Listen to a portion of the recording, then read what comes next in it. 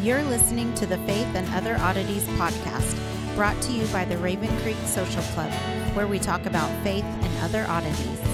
For questions, comments, or to be part of the conversation, join us on Facebook, Twitter, and Instagram, where you can find us at Raven Creek SC. Now for your hosts, Emily Dixon and Nathan Underwood. Well, hey everyone, welcome back to Faith and Other Oddities. We are back again in the studio. I say back again, I mean we just took a couple minutes break, but for you it's been a week, so just roll with it, right? There you go. Yeah, we're time travelers. That's what it is. Yeah, so we just left Saul after being told he's going to die Right. and eating a meal. So, I mean, I guess if you're going to die, eating a meal would be appropriate. yeah, We do fatted calf, some good beef. not a bad Last Supper there. Yeah. I mean, nothing like a meal for the condemned. I mean, we still do that today. When you Yeah. think about it, I hadn't really Fair enough. Yeah. wasn't putting it in those terms. But this is why talking about all this stuff is always so important, because when you talk to somebody else, a lot of times what they say can trigger a different way of thinking about it. And you and I were talking last night how just going through this has actually helped us retain more. Oh yeah. So- Yeah, and you really, I mean, we've been having this discussion for over 2 years now, basically, about these Bible stories and how the Old Testament all ties back onto itself. Mhm. And it really has been really interesting because it's like the perspective I've been able to get out of this has been just mind-blowing. And when you couple that with the other people that I've been listening to Heiser, and who is the other guy that I like? Mackey, Tim Mackey. Mhm. Bible Project there The for a lot Bible of. Project guy, yeah. The Exploring My Strange Bible podcast is really good if you haven't listened to it. I will plug that every chance I get. It's not ongoing, but everything's still there. And he put those up because people were asking him about, well, you did a sermon so many years ago on such and such. Can you find that? And instead of just continuing to upload them and send them out to people, he just decided to put them on the podcast. And he goes, well, it's on the podcast somewhere. Is now it's kind of a time saver for him. Well, I mean, it's cool to think that you can, somebody has built that kind of, basis of knowledge that I can just share. And I think it's really cool too that we have the technology that, with what we're doing and other people who are podcasting or doing YouTube, that just sharing this knowledge and getting it out there. And, it wasn't that long ago that being able to get this information out would have been really time and cost prohibitive. Oh yeah, And the way we're doing podcast right now, yeah, just 10 years ago would have been just incredible. I mean, I so I really am grateful for the platform. I mean, well, it's it makes me been feel fun. it makes me feel like all the money I invested in seminary wasn't wasted. Right. Yeah, we get to help some people out. Yeah. Yeah, and it really is. That's one of the highlights of doing this is whenever I get that message from someone who said, "Hey, I listened to this episode and I hadn't thought of it this way, and it helped me process this thing that's going on in my life, or answered this question."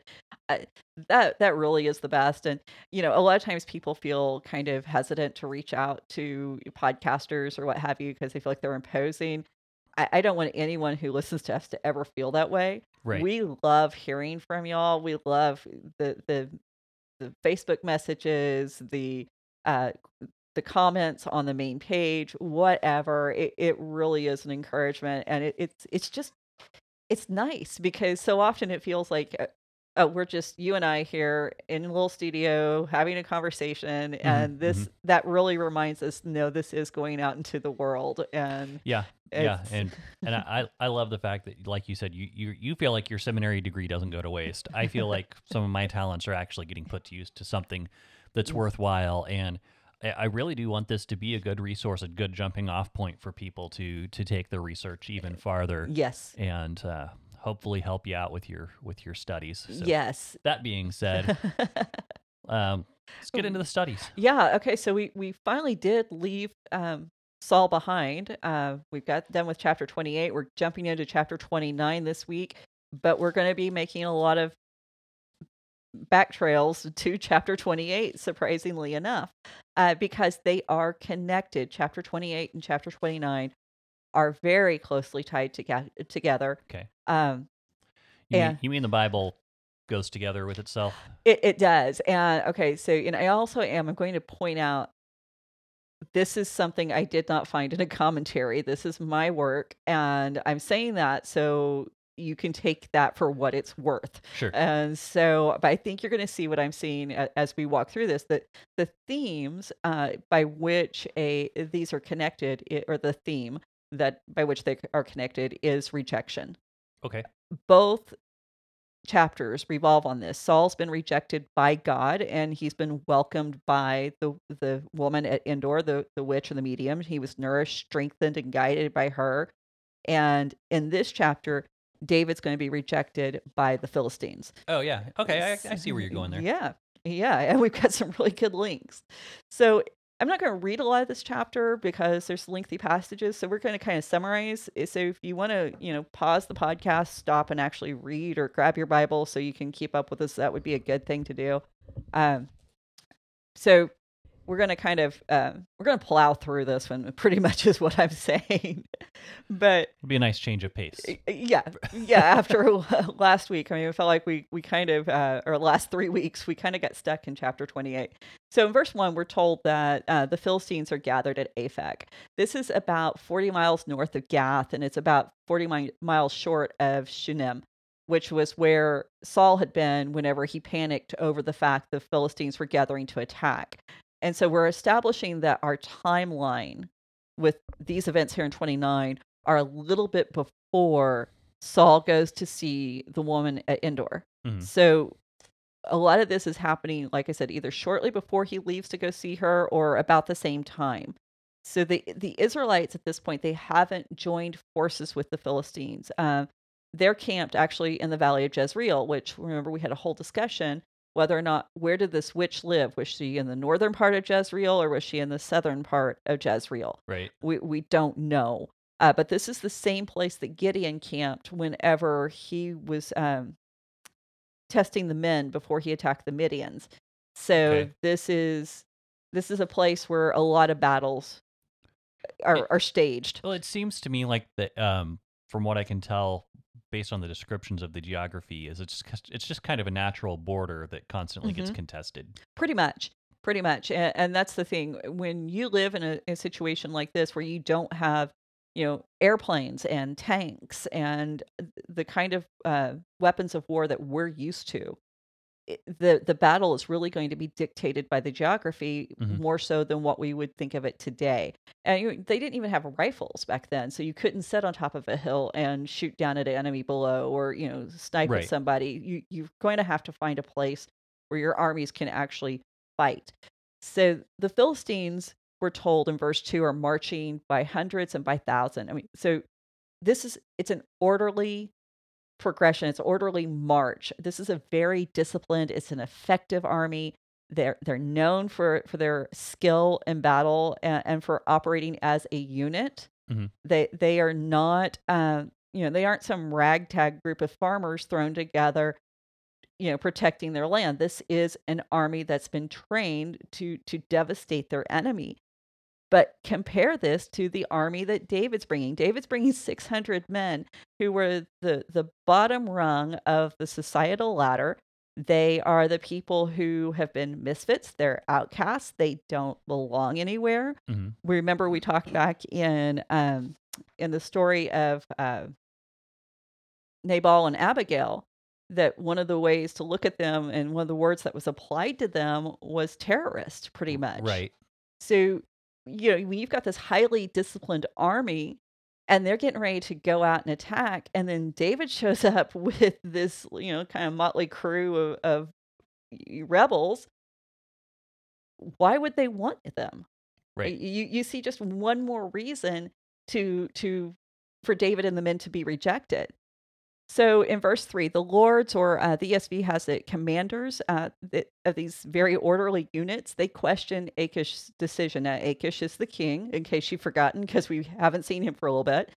And they question whether or not David should be included. And Achish protests that he's found no fault in David.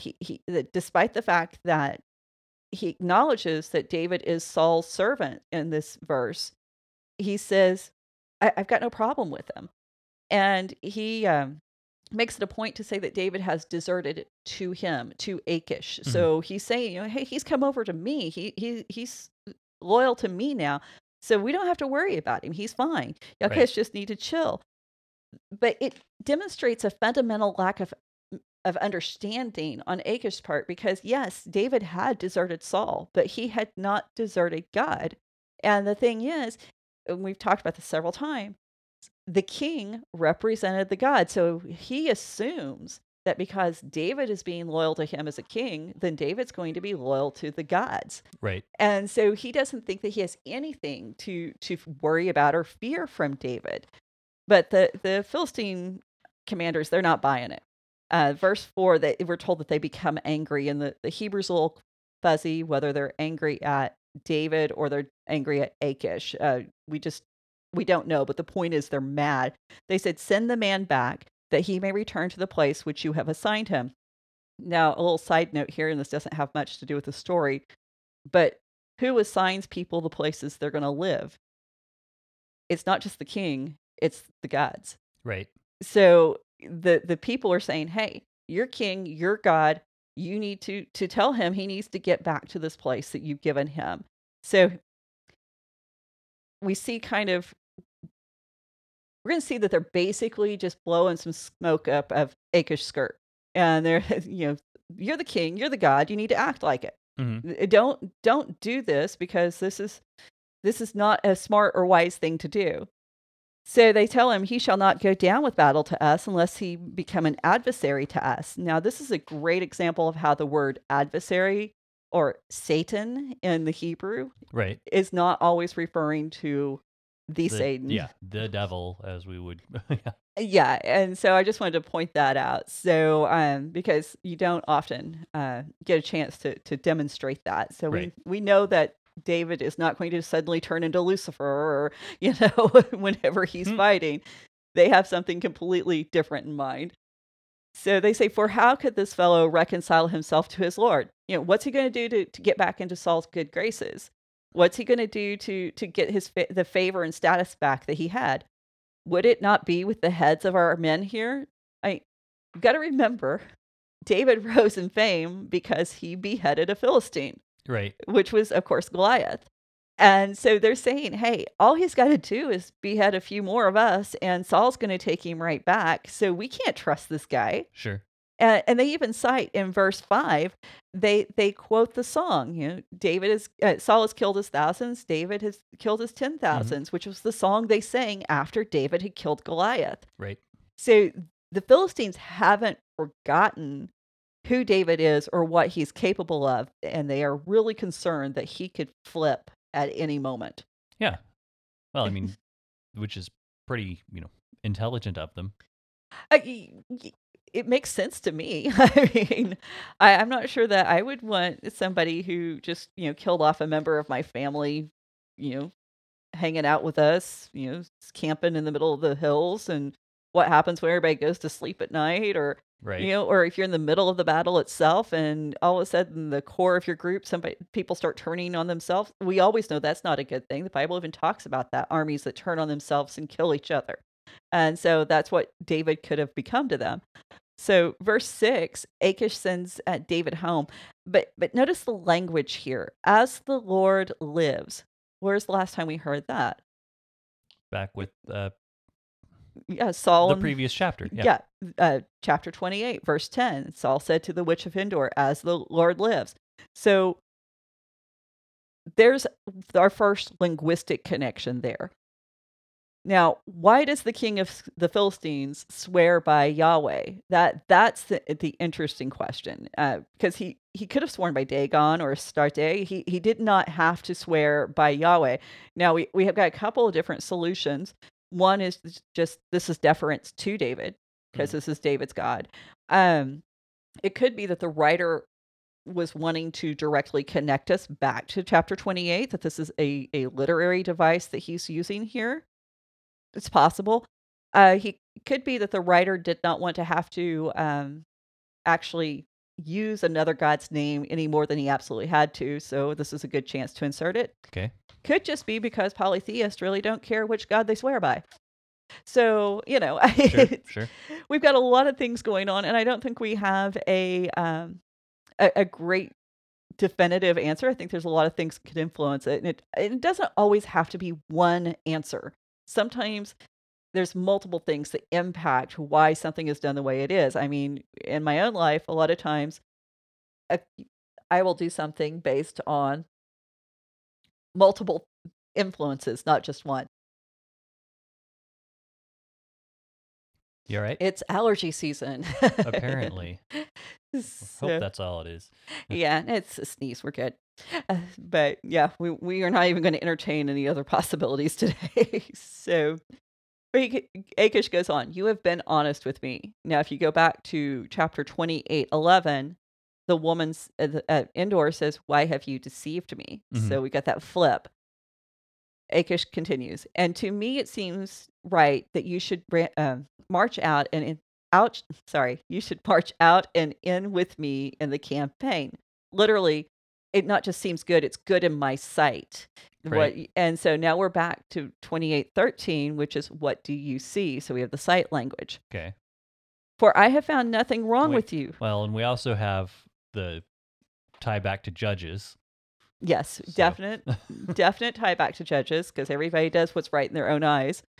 And so what if it is Achish continues, for I have found nothing wrong in you from the day of your coming to me this day.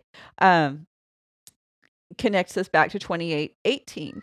This is what God found wrong with Saul. Because you did not obey the voice of the Lord, you did not carry out his fierce wrath against Amalek. Therefore, the Lord has done this thing to you this day. And also we have that this day. Mhm. It's being repeated. So we have some very definite ties. Verse 7. So go back and go peacefully, that you may not displease the lords of the Philistines. So 28. I wrote down 23 for some reason. 28:22. Now therefore you also obey your servants and eat, so that you may have the strength before. Sorry, I can't even read. Now therefore you also obey your servant and eat, so that you may have strength before you go on your way. So this idea of sending away. This is what the witches said to Saul. Yeah. You need to leave. So Achish, just like Saul did in so many previous occasions, he's bowing to the will of the people. Right. And this is one of the huge flaws with Saul. We see it with the Amalekites. We see it again with even in Endor, when the servants prevail upon him with the woman to eat. Mhm. And we are beginning to see that Saul has indeed been a king like every other nation. I mean, there's really no difference between how Achish is dealing with David and how Saul dealt with David. Right. There's been it's kind of weirdly parallel, and David has once again been rejected by another nation, because notice nobody in Israel stood up to protect him. Mhm. Even Jonathan, with all of his help, he does it very covertly. He never stands up and says, Dad, you're not just doing the right thing, and I'm not going to be a part of this, and remove himself from the situation. Right. He was still in Saul's house. Matter of fact, he's going to die with Saul later, because he's going to be on the battlefield with Saul. Why wasn't he with David? Why wasn't he, trying to help his friend? And so there's some really interesting questions that we have of the whole situation.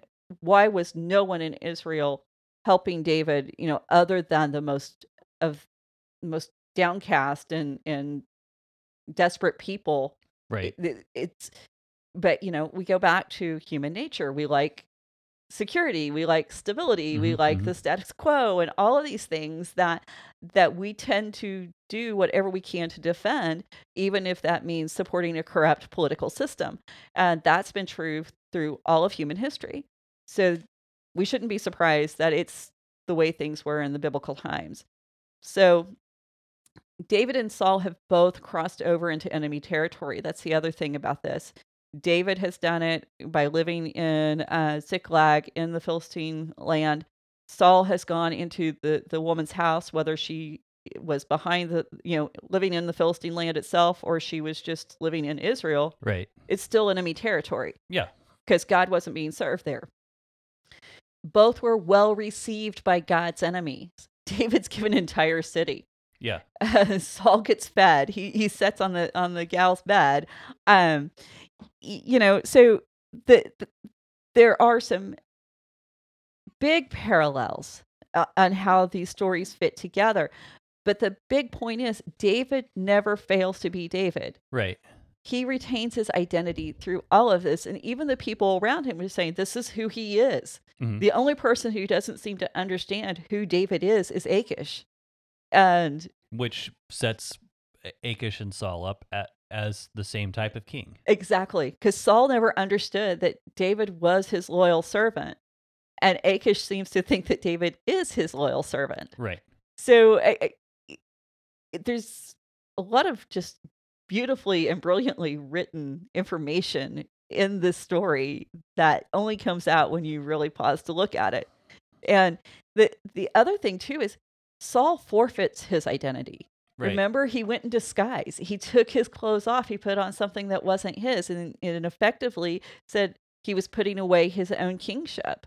And David never does that, despite the fact he's going into enemy territory.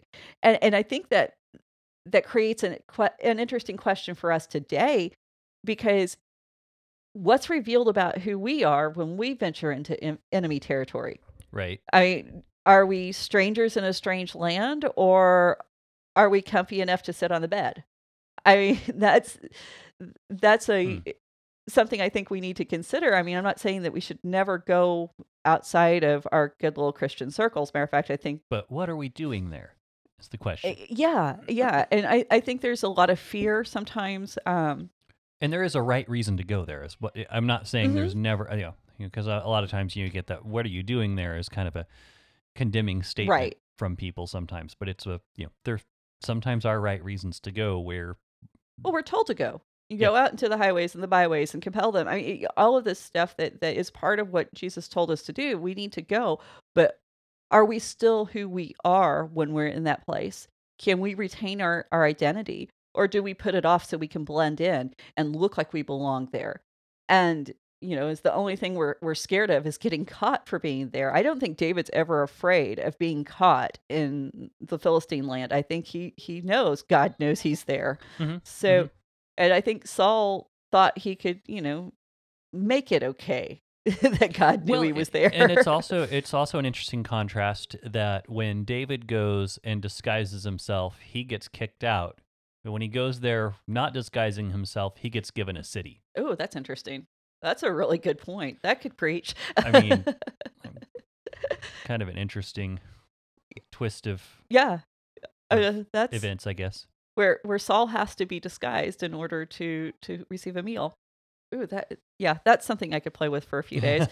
So, but we won't do that on air. Verse 8, then David said to Achish, but what have I done? What have you found in your servant from the day I entered your service until now, that I may not go and fight against the enemies of my lord the king?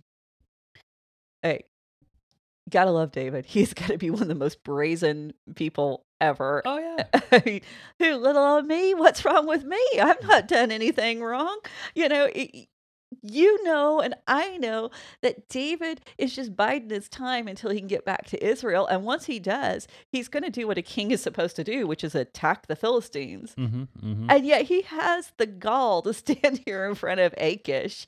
Yeah, because wasn't he lying about where he was raiding in previous chapters? Yes, absolutely. And he was basically attacking people that Achish might have considered, and very likely could have considered, to be allies. Yeah. And then saying he was attacking Judah and the Kenites.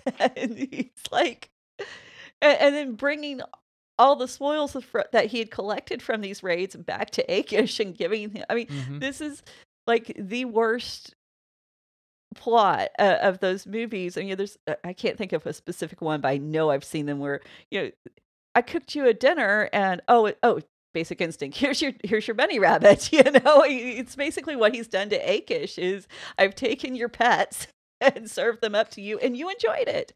So it's really, David's devious, and he is merciless. Yeah. And so, Oh yeah, he's definitely a crafty one.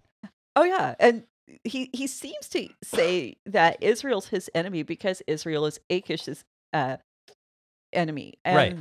and he's really playing with this, and you know what David is trying to do here, we don't know. I mean, one proposal is this. Okay, he's going to go out with Achish. They're going to get in the heat of the battle, and then he's going to turn on Achish, and he's going to win this victory for Israel. The problem is we don't know because it never gets a chance to happen. Right. It's completely cut off. But this is really important because we already know Saul's in the valley of Jezreel. Mhm. We found that in chapter 28. And we also, I mean, the other thing we see here is David's not stupid enough to just push his luck and be like, "No, I have to go with you." Yeah. Yeah, no, he did back off, and it's a good thing he did because now when Saul does get killed in the battle, It was not David. David had absolutely nothing to do with it. And there's going to be no doubt that Saul's death is occurring because God decreed it, not because David made it happen. Right. And it wasn't even Philistines who might be working on behalf of David, trying to help their friend David. This is something completely out of his control. So very important that we recognize that David's not a part of this, and that's one of the reasons why the writer of Samuel put this story in here, because we have to defend the reason for the Davidic monarchy and for Saul being removed from office. Mhm. So verse 9, it opens with, "And Achish answered David and said, I know you are as blameless in my sight as an angel of the Lord." That's literally an angel of God, literally an angel of Elohim, not the angel of the Lord. Right. And which angels he was referring to, who knows? It's a lot of speculation. Every culture had angels. They served their gods. The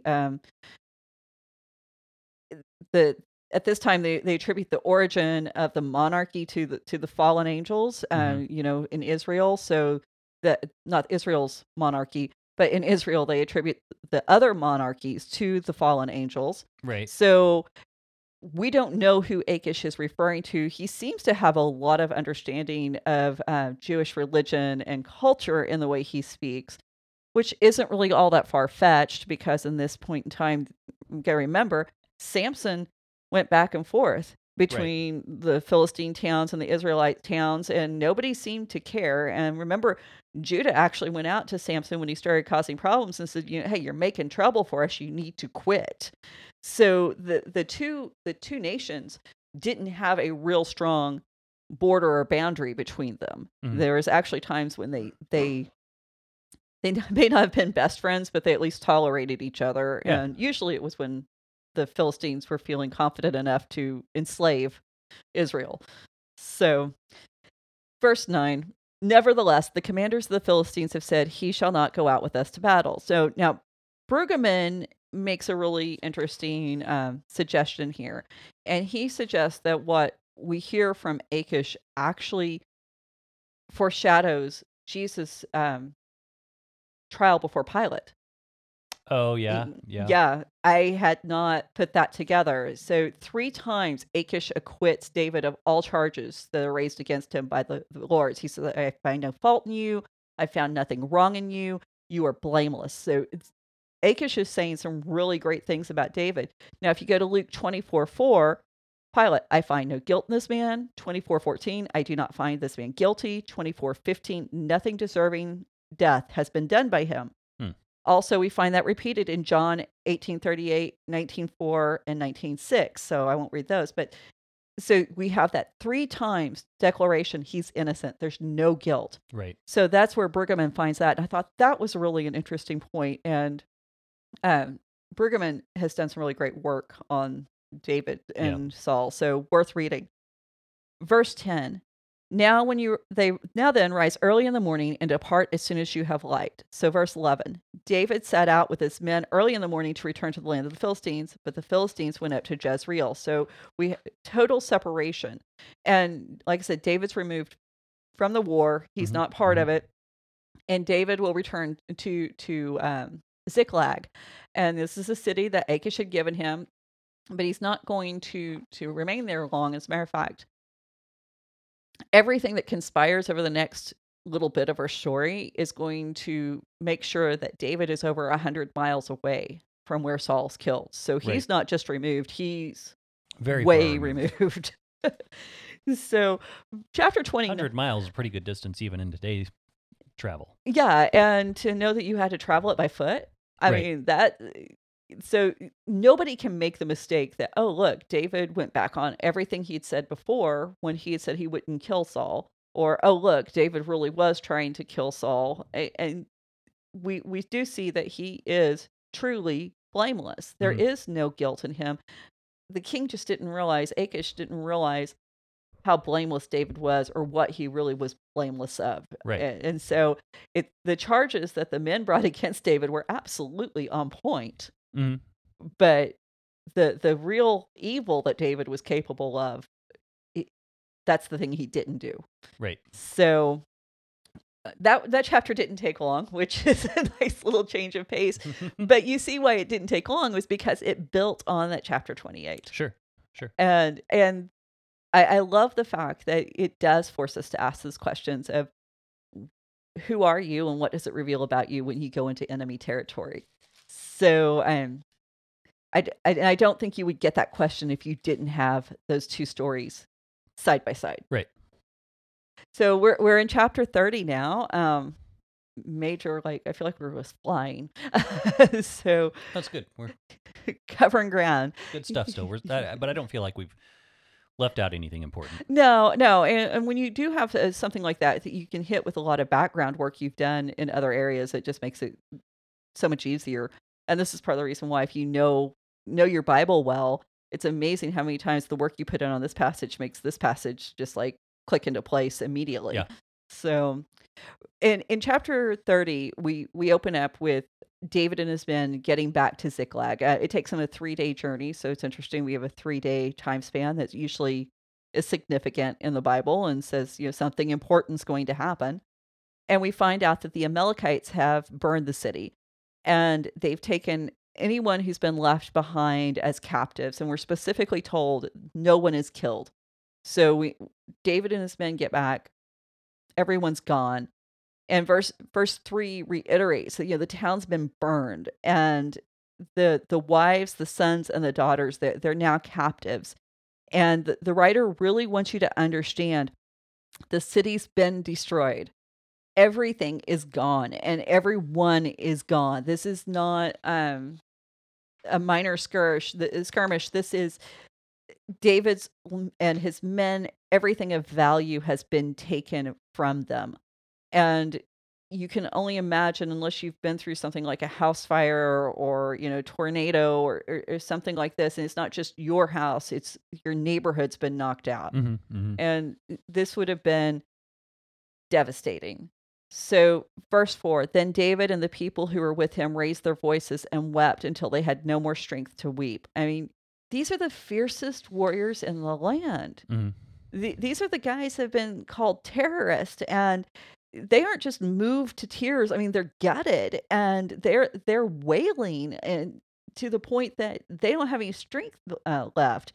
And I think the other thing we need to remember in this point in time, being taken as a captive is not better than being killed. Right. We focus so much on the preservation of life so often that we forget that there are things worse than dying. Right. As a matter of fact, in early days here in America, if a woman was taken captive by the Native Americans, the family went on mission to find her, not to bring her back, but to kill her, that she would not be rescued. And I have a very good suspicion, and I have not been able to find anything to corroborate this, but that this would be a similar mindset in this day and age. Because if a woman's been used as a sex slave, and now we have problems with if she has any children, is who's the father? What right do they have? And not to mention that she'd been traumatized, and there wasn't a lot of help and support for women who'd been through that kind of thing. Right. So these men, to weep like this would have been completely appropriate. And, we're going to find out later that Saul is so scared of being taken captive that he's going to kill himself. So being taken captive is not something that we should go, oh, fine, they're at least they're alive. No, it's horrifying. And we're told in verse 5 that David's 2 wives are taken. So, David's not unaffected by this tragedy. Right. This strikes home to him. And he really is sharing in the suffering of his people. And I think that's really important because Saul never really seems to share in what's going on with the people around him. It's all about what's going on that's impacting him. Right. And matter of fact, if you go back and look at, whenever he was being plagued by that evil spirit from the Lord, it was his men who said, hey, let's find somebody to help our king. Let's figure out a way to take care of him. You don't see that situation with David until right up to the very end of his life when he becomes an old man. David is worried about taking care of his people, so we have that reversal. So, verse 6, and David was greatly distressed, for the people spoke of stoning him, because all the people were bitter in soul, each for his sons and his daughters, but David strengthened himself in the Lord his God. So I think it's interesting we have the bitter of soul stuff back in here, right? Right. I also think it's interesting in my ESV, I have a little footnote that says, compare. I'm sorry. I've mixed up my footnotes. It's not as interesting. So go ahead. Well, we know that the men who arrived, they were described as bitter of soul. Right. And even though it's not the exact same words as Hannah used in the opening of 1 Samuel, I think it's very similar. It's got the similar kind of idea and connotation. But we also have that connection right back to Ruth, where Naomi was bitter. So, we keep being reminded of the women. Mm-hmm. A lot of times we're reminded of the women that were a part of David's heritage. Right. So, and it is interesting to note David is distressed because the people spoke of stoning him. He's up. I'd be a little distressed too. Right? Because this is not the fun stoning. This is the painful, bloody kind. He's upset when his wives are taken, but he becomes distressed when his life is threatened. And the word is often used in a military situation in a kind of dire straits, to be put in straits, to be constrained. Okay. And so you're kind of running out of options. He doesn't know what to do, and so he's kind of trapped by the situation. And he didn't feel trapped when his wives were taken. I think David, being the military guy he was, he knew exactly what he was going to do and what his response was. But what do you do when the people who've done nothing but loved you and supported you and praised you this whole time suddenly turn on you? And that's what devastates David. Yeah. And, I think sometimes we forget that these men, they had left behind everything to be with him. Now, they may not have had, I'm hearing an opera in the background. Sorry, yeah, my daughter's singing. I don't know what's going on. She's happy. But, they had left everything behind. Now, how much they had to leave behind is a good question. But they had left their homes. They had come into enemy territory with David. They were living in a land where God, quote unquote, didn't live. Well, okay. They left a lot of stuff, but it also, when we go back to 222, doesn't it say all the people who were in debt and without were the ones who came to David? So, we kind of have this thing right here. They're following David. They're with him because they don't have anything. Now we're getting stuff, and it's that whole like, we'll serve you as long as things are going well business. I think there's an element in probably some of those people, and we're going to see kind of the dividing line between the two types of followers that David has, and it's going to be made very clear.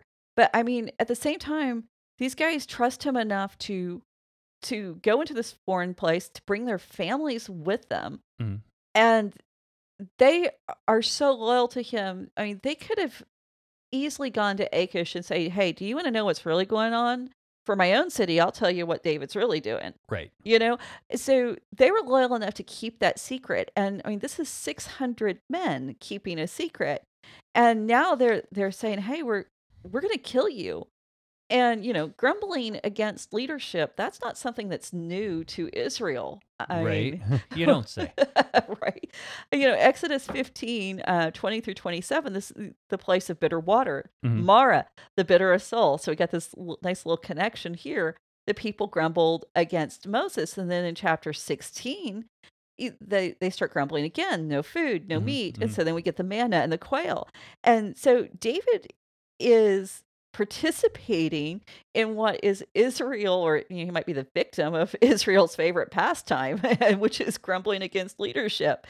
And the thing is, the writer even tries to explain why it's different for David than it is for the men, because he says that they are bitter over the fate of their sons and daughters. Now, at this point, David, as far as we know, does not have any children. Right. Um, and so he did lose his wives, and the rabbis see this as one way that the men saw themselves as separate and distinct from David. And so they had more right to be upset because David just lost wives, big whoop. Right. But losing your kids, that's even horrible. But Well, and also the fact the city was taken away because David was off trying to pursue strategies and didn't leave anyone to protect the city. exactly. That's the big thing I think is going on. I mean, the families were left without any kind of defenses because it says the 600 men went, and we still don't know what David's plans were. I mean, was he going to fight alongside Achish? We don't know. Was he going to turn on Achish during the battle? We kind of hope that was what he was planning to do, but again, we're never told. And Sure. you have to wonder, what did his men know what his plan was? Or were they just out there going, "This is what David said to do, let's do it." So that you had to trust him and follow. Hmm. And this is a make or break moment for David in how he handles the way the men are responding, and how he responds to their complaints. I mean, Saul would have just freaked out and done something to yield to peer pressure. This is what he's done every time in the past. Right. And if he didn't yield to peer pressure in some way, he would lash out at anyone that dared to oppose him, like the priest of Nob. And David does neither. He strengthens himself in the Lord, and it should be noted, his God. Yeah. The writer makes it very clear. And finally, after 3 chapters of David not mentioning God, David not appealing to God, David's back. David is finally becoming the David we know him to be, who he was when he arrived in Saul's court, Yeah. and the David that was going to be celebrated as king. And now we can be confident that David can move forward as the appropriate leader for God's kingdom. Mhm. Before this, I mean, we were all over the place with him. What's this guy doing? Where is this great prayer warrior? Where is this wonderful psalmist? We haven't covered a psalm in weeks, if not months, maybe, because David hasn't written any for us. Right. And He's been busy. yeah, and he has discovered something so incredibly radical that I don't even think we recognize how radical it is. He's discovered God is present even in the land of the Philistines. Right. And he's moving on that. He's acting in that knowledge. And this would have been just an insane discovery for anyone at that time to see that their God could be outside the geographic boundaries that had been established. And so, he hasn't been condemned to worship other gods, like he had said whenever he faced Saul before. And so to find out that God is still with him Mhm. would have been just profound.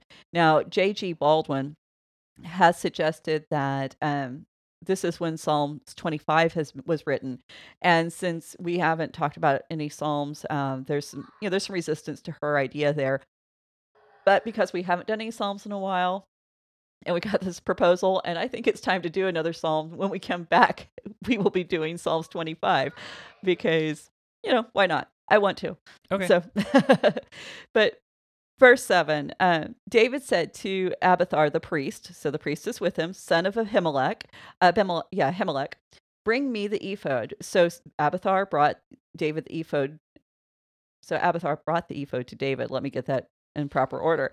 So Abiathar's reintroduced. The last time we saw him was back with the Battle of Keilah, and we're reminded why he's here in Ziklag. I mean, his father was Ahimelech, the priest that gave David the showbread, the priest that gave David Goliath's sword, and the priest that Saul killed for helping David. And Abiathar, he's lived through this nightmare before. This is not the first time he's found his family killed, taken captive. I mean, this is nothing new for this man. And I like the fact he's included here because the people, the masses, they're just kind of faceless. I mean, we don't really have any point of connection with them. We can kind of see, the mass chaos. But Abiathar, I think he kind of drives home that this was happening to real people. I mean, he's been with David since almost the very beginning. He was there with David in Keilah. He has been living in the land of the Philistines, and we kind of get this sense of him making this whole journey with David. And for me, he made it very accessible. He moved the story out of being, okay, so everybody's gone and the men are crying. Now we had this individual. Yeah, it's that kind of that point of entry character that's supposed to be the person that the reader identifies with, kind of a thing. Yeah, well, and it kind of allows us to step aside or kind of see past David. I mean, David's always such an overwhelming figure in the stories that sometimes it's hard to see past him. And now we can do that for a moment, and we can see how David's actions have, they have consequences, and they aren't just consequences for himself, but what he's really asking of his men.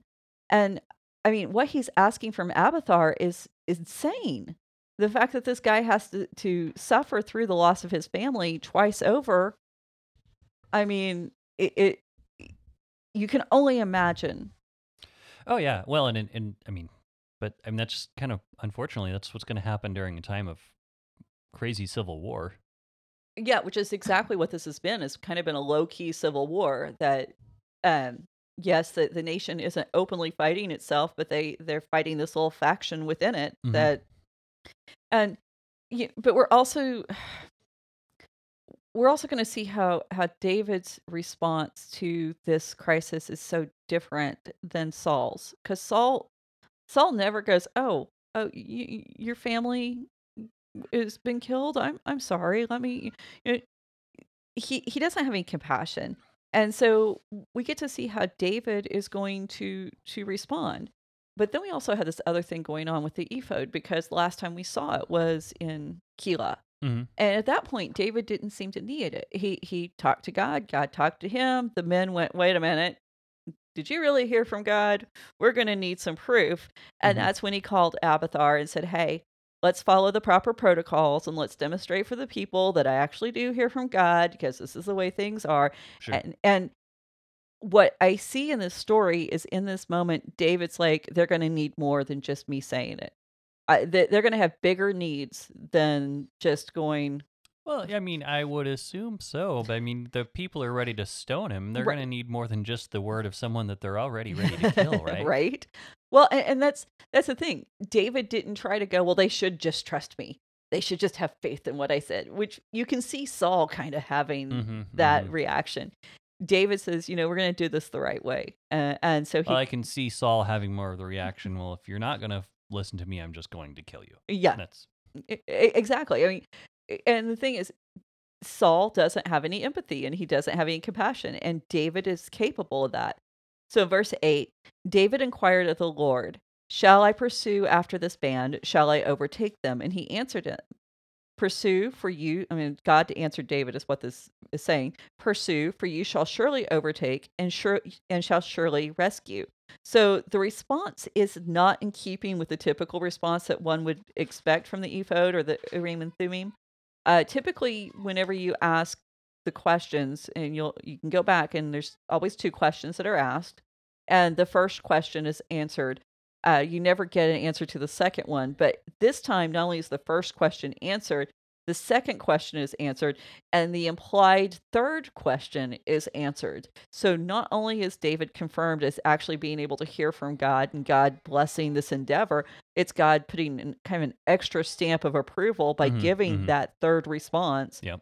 And so David is more of a king and a leader than the people were giving him credit for. And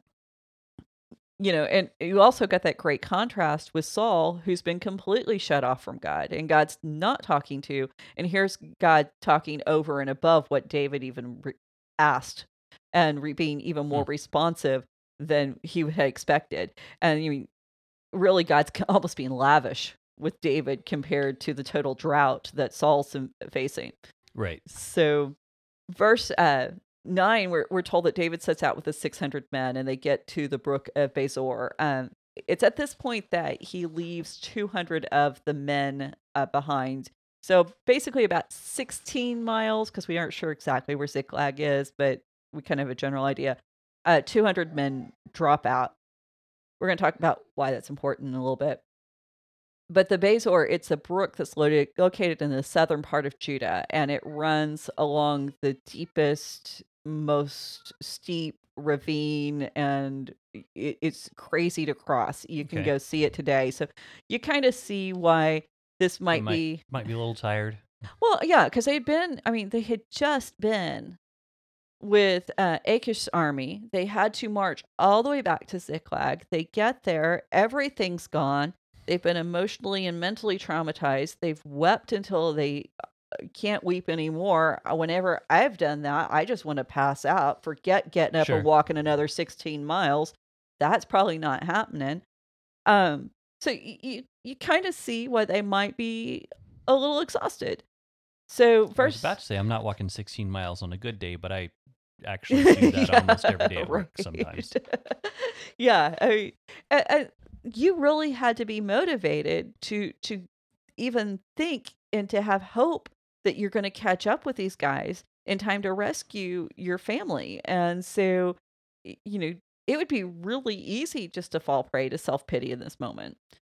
But verse 10, David pursued, and he and 400 men, 200 men stayed behind, those who were too exhausted to cross the brook Bezor. So, I had a little notes on that, but we already covered it. So the rabbis say there's another reason why these 200 dropped out. Now, if you remember back in the story, David began with 400 men. Okay. And it wasn't until after the victory at Keilah that he had another 200 men added to him. So that's where we go from 4 to 6.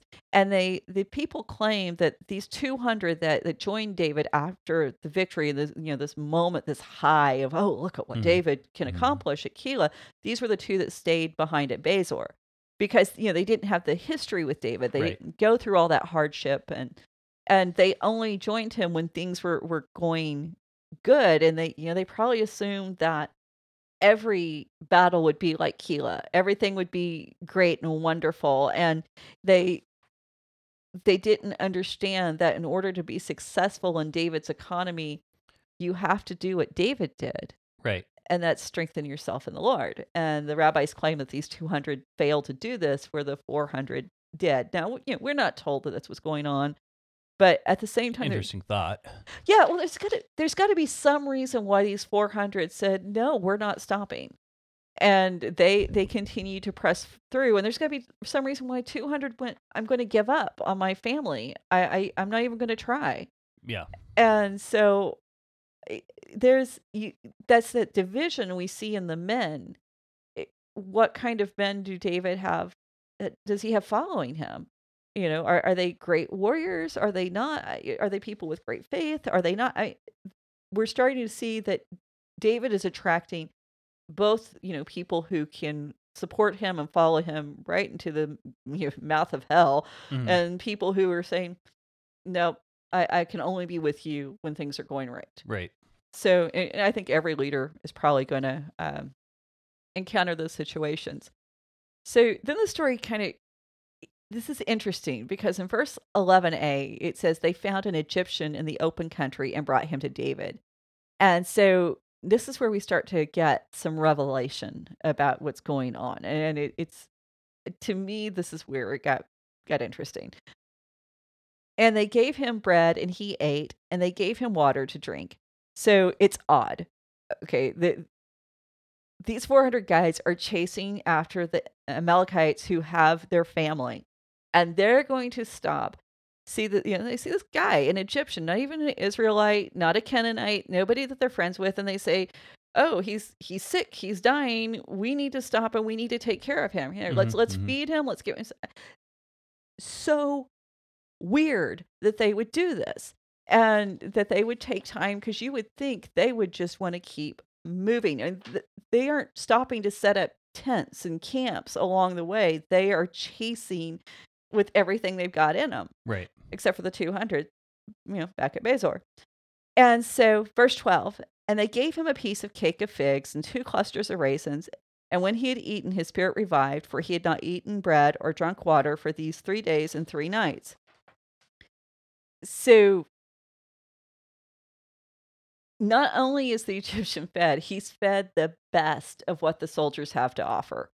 And he's keeping company with the king. I mean, he is a stray they found alongside the road, and he's keeping company with the future king of Israel. Mm-hmm.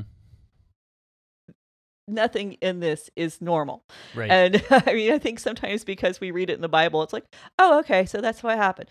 No, really stop and think about this. And he hasn't eaten for 3 days and 3 nights. So we got that repetition of 3. So David and his men arrive 3 days, and then this guy 3 days and 3 nights. So now we know that the time frame's right. When he was left behind when Ziklag was attacked.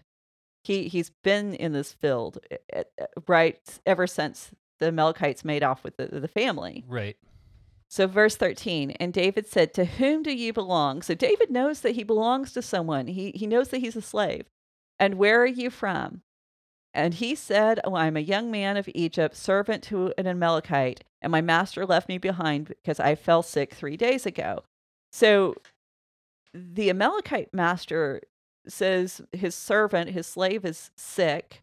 Mm-hmm. Go. I'm done with you. Yeah.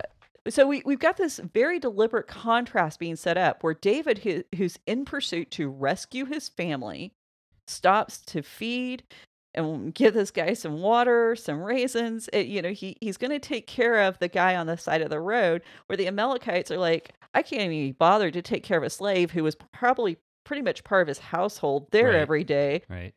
And so now you see the difference between the two of them. David will deliberately take care of somebody he knows is a slave, where an Amalekite can't be bothered. So David's, his kindness, if you just want to be very utilitarian and bare bones about the situation as it is at this point in time, his kindness is unexpected, but it's also unnecessary. This is over and above anything he would have to do. And if David wanted information, why not just beat it out of him? Right. That would have been standard operating procedure. This guy probably wouldn't have refused to give David any information he needed for just some water. Why do we need figs and raisin cakes? Everything about this has been showing us that David, he's different. Yeah. And it's actually kind of interesting. I read this article, and I can't remember what it was called, but it basically talked about how the spread of Christianity happened largely because of the way that Christians treated the sick. Mm-hmm. And so we kind of have this foreshadowing of the church moving forward, because in the early days, I mean, there's a lot of diseases that people would get, like the flu used to be considered terrible because people didn't want to be around sick people. And so just not having someone to bring you food and water, that was a death sentence. Oh, If yeah. you could just get food and water brought to you during some of these diseases and viruses that were going on, you had a much higher survival rate. And so when people were sick, they started taking them to the Christians who would take care of these people. And because of that, the faith grew because they really saw that, hey, these Christians actually do care about people. So And I it's think that's an interesting parallel that I didn't put that together when I was reading it at first, but well, I see your yeah. point there. And I think that we don't think of David being this kind and this Right. generous. And I think it's also, I'm not going to take time to go into the parallels, but I think it's pretty easy to think about the Good Samaritan. I mean, very much. We see this expectation that when you're in God's kingdom, that you take care of people. And we're going to get some more into that and what that looks like, because the story has a lot to teach us. But the first word of the next verse, and this is what I find to be so amazing, should have put this guy's life in danger. Because verse 14 says, we had made a great raid against the Cherethites and against that which belongs to Judah and against Negev, the Negev of Caleb, and we burned Ziklag with fire. He's saying, I was part of it. Right. And so the fact that David just didn't hack off his head right then and there is kind of astounding, because he's just admitted that he's been a part of this destruction that endangered David's life. I have a question. Okay. Are those locations the ones that David lied about raiding? 2 of them are. Because I was like, 2. okay, that might be why there was the plausible lie that the Philistine king believed. Okay. Yes, these are, now the Cherethites is a synonym for the Philistines, and I'm not going to go into all the linguistic reasons why we Okay. know this is true. Just trust me on that one, or don't look it up. Whatever. I'm not going to support it here. But yeah, Judah and the Negev of Caleb, which is the Canaanites. Right. These are exactly the same places that David had claimed to attack in chapter 27. Sure. So absolutely. And, but we know that during this time, who is David actually attacking? He's attacking the Amalekites, is among some of those that he was attacking. Right. And so this has led people to logically conclude that this raid against Ziklag was retaliation. The problem is, how did the Amalekites know that it was David attacking the people? Because David killed everyone, so no one would know that it was him. And evidently, even Achish hadn't figured out that this is David actually making these raids at this point. Sure. He thinks Sure. David's telling the truth. So, yes, it seems rational that this could be a retaliatory act, but at the same time, we have that problem. And so, either David's plan has failed and somebody leaked the information, but who's going to do that? Because everybody knows you don't want the Amalekites to have any excuse to come at you. Sure. And the other problem is, it hinges on the idea that the Amalekites needed to be provoked to make such an attack. Yep. And we know that's not true. Actually, what we know to be even more true is Ziklag is like the perfect target for the Amalekites, because who did they attack? The defenseless, the weak, the ones who can't defend themselves. I mean, this is their favorite kind of target, and it has been ever since we first met them. Yeah. And so the fact that they're doing this, we shouldn't be shocked. And then, you've got this slave who's been cast out because he's sick. How much more proof do you need? The Amalekites are awful people. And so, the last time that we had the comparison of an Amalekite king with the king of Israel, it didn't go so well. And which was when when Saul brought Agag back to Israel with him. Right. And so not a great time. Now the writer has given us this wonderful comparison with David and the Amalekites. And David's coming out looking so much better. And David is doing the work that a king should be about. And he is making sure that he's protecting the weak, and he's going after those who have been taken. But he's extending this grace and kindness to someone who doesn't even deserve it, someone who has actively wronged him. And the idea too that he's going after the Amalekites this is something God said, when you get in your land, when you get in your country, when you've made sure everybody's where they're supposed to be in Canaan, your first task is you're supposed to wipe out the Amalekites. And this is the work of a king that David's about now. Right. And so while Saul is busy waiting for the Philistines to attack, and he's freaking out and he's over talking to a witch who belongs to the opposite kingdom, David's living out the principles of God's kingdom in the worst of circumstances. So it's the contrast that the writer's been playing with us these last few chapters.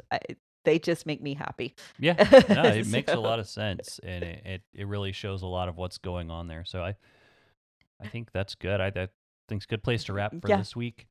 We've got more in a few minutes for us, and next week for you guys.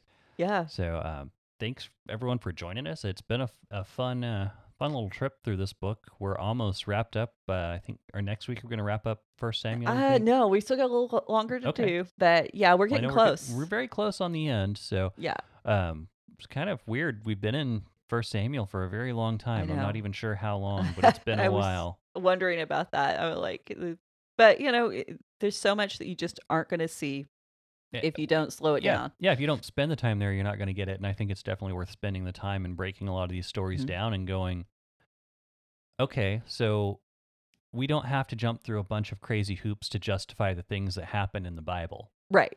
We can accept what it says. Wow. I mean, like really, when you get down to it, it's like, okay, yeah, that's a lot less controversial than everyone should think it. And that's the huge thing, because when you read these stories and if you've listened to a lot of critiques, because I went through a big stage where I was really questioning Christianity. Won't go too far into the story, but this is years ago, and I was reading a lot of the critiques, and I was reading what people had to say, and if you just listen to those voices, all of a sudden you feel like the Bible isn't trustworthy. But then when you actually keep pushing in, then it's like, how can you not trust this book? And it tells you the unvarnished truth. I mean, it's not giving me something that's pretty and, oh, here, let me just make you feel good with what I say and pat you on the top of the head. I'm going to tell you, hey, humanity's really messed up. Yep. And the good news is, despite this, God loves us and God can use us. And God, I hate that phrase, sorry. God wants us to participate in his plans. Yeah. No, I love it. It's great. It's great. Yeah. So, well, everyone, hopefully all of our stuff made a little bit of sense. And if you want to try to be part of the conversation, try to be. Well, that's the best I do. But if you want to be part of the conversation, hit us up on Raven Creek SC, Raven Creek. SC.com is our website. SC is on all the social media. You can find us, and we'll be happy to see you there. Yeah. Thanks for joining us, and we'll see you next time. Thanks. Bye. You've been listening to the Faith and Other Oddities podcast, a Raven Creek Social Club production. Don't forget to follow us on Facebook, Twitter, and Instagram. If you like what you've heard, please write us a review on iTunes or consider supporting us on patreon.com/RavenCreekSC. As always, thank you for listening, and don't forget to join us next time.